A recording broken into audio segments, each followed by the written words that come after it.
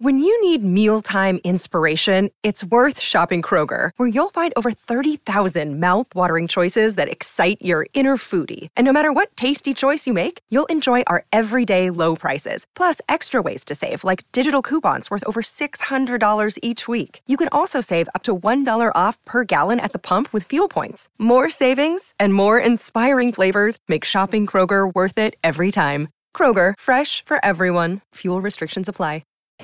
WA's novated leasing specialists can save you thousands on your dream car. Fleetnetwork.com.au. Right around Western Australia on SEN. It's Scotty and Goss for breakfast with Scott Cummings and Tim Gossage.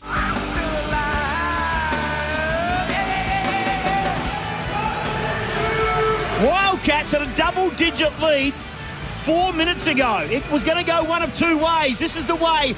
Usher! From the corner, Perth Wildcats start with a 6-point win.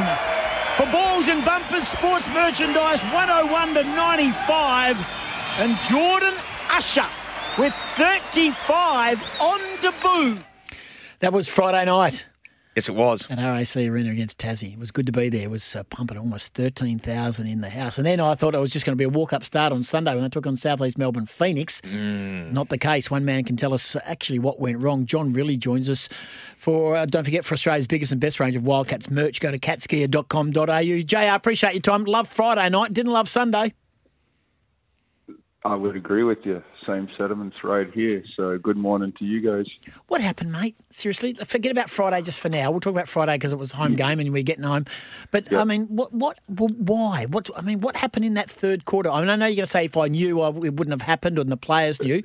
But seriously, John?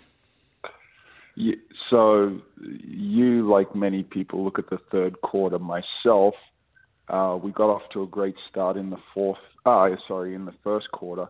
I don't think we capitalized on how well we were performing and maybe the level that Southeast was. And in game sport, you got to capitalize when you're playing at a very high level and the opposition maybe not quite at the level they should be playing at. So that happens. And then the third quarter, we didn't play well. The foul trouble accumulated. If you watch the game, we couldn't get a consistent lineup for a nice chunk of the third quarter on the floor because they did a good job of putting foul pressure on us. So that's the excuse I'm using with you. John, when you're reviewing a game like that or when you're looking at it and talking through it with the players, how much do you look at that third quarter, or do you go with the lens of we didn't capitalise on our early opportunities? Well, both. Once you take the emotion and the rawness of it away, you look at both because you're going to deal with this situation again sometime throughout the season. The emotion of the game in the third quarter, we probably didn't realize it was like in a 7 to 11 point game, but then it blows out to nearly 20 at three-quarter time because they hit a 3 on the buzzer. And, our lack of respect or whatever verbiage you would like to use, they closed out the third quarter with great momentum. And just took the air out of our sails, So you address both because it's going to happen again this year at some stage. Mike Kelly's intel prove difficult to combat? Do you think, the way that they worked over Bryce? I mean, I know he had the 10 assists, but only the 7 points, and that's very un-Bryce Cotton-like. But do you think Mike Kelly had done the homework and knew what buttons to push? Look, they come out with a great game plan.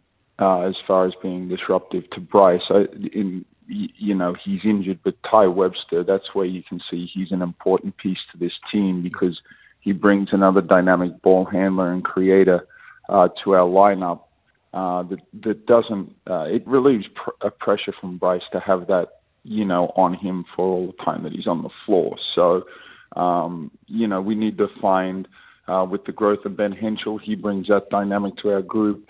I got to do a better job of finding ways to put Usher and Corey Webster in the spots like that. I think when Doolittle gets up to speed, he'll bring that ability to us as well. So, look, they did a great job on Bryce. Hats off to them, but we certainly didn't capitalize when we had great momentum in that game. 24 points, Ben Henschel. I left the stadium on Friday night, and I think he drove out in his 1984 hand-me-down car that he drives, and he drove out and he hadn't played a minute, and I was looking at him thinking he would have loved to have got on the court on Friday night. He didn't see a second of court time, but, gee, he played some big minutes on Sunday, and what a debut, 24. What a massive upside. You're going to have trouble getting all these blokes on the court. Well, that's a good problem to have. Yeah. But as you can see, it's not going to be everyone's night every night, although you want everyone playing at a high level. So you have to stay prepared. And that was a great thing about Ben, is he could have went home and sulked and moped, and his parents probably tell him, "Oh, you're still the greatest," that type of deal.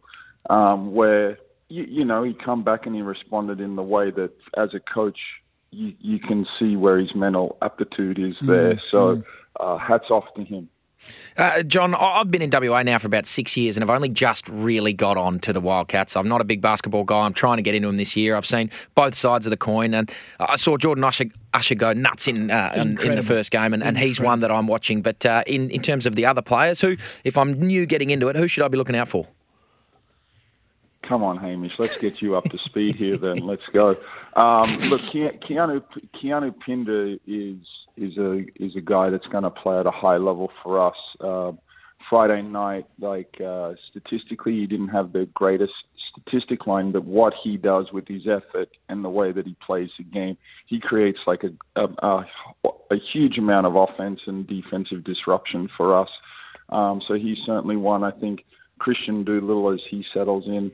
Hiram Harris brings the spark element off the bench. Henschel, we've talked about, like Michael Harris, Corey Webster. Look, we got an exciting roster when we're all performing at a high level. And it is Friday night. You take on the Adelaide 36ers RAC Arena. It is, of course, Breast Cancer WA. It's an important game, and it is the Pink Wildcats game. You can donate, engage, and win. It's an important game for the Wildcats, and it is an important game to win against a team, Adelaide, who we know would be very, very keen to get on the board as well. And they've got some form against the Wildcats at home. Yeah. Thanks for reminding me about that, Gus. Sorry, John. Yeah, but last year's Pink game was against Adelaide as well, and we did not perform well. They haven't been travelling so well. So all week the players will be hearing about hungry cat hunts best, and that's what Adelaide is right now. Hey, appreciate your time, mate. Get to it, and as you say, you move on very quickly. But great lineup. Will Ty Webster play this week? It's promising. Okay. Promising. Okay. That's yes. We love promising. Appreciate it. We'll see you there courtside. Thank you. See you. There he is, John. Rillie, the coach of the Perth Wildcats. So I'm going to get a breakaway and come back. I'm hearing all sorts of stuff about the NBL. I'm going to throw something out there very, very big after the break. Okay. I'm looking forward to it. Well, I hope you will, because I don't know if you know, but last Friday, in this very seat and this very studio, I threw out a complete curveball. Wow, and did it get up? Have a listen. I'll make a snap judgment right here, right now, that the first bounce of the grand final tomorrow will be sideways and be recalled. You're and so negative. And that will officially end. Ruin the bounce. 100,000 people. We'll hear it thump on the deck. It'll go up beautifully, and it'll be on for young and old. Bring it back. Sorry, boys. Reset. My bad.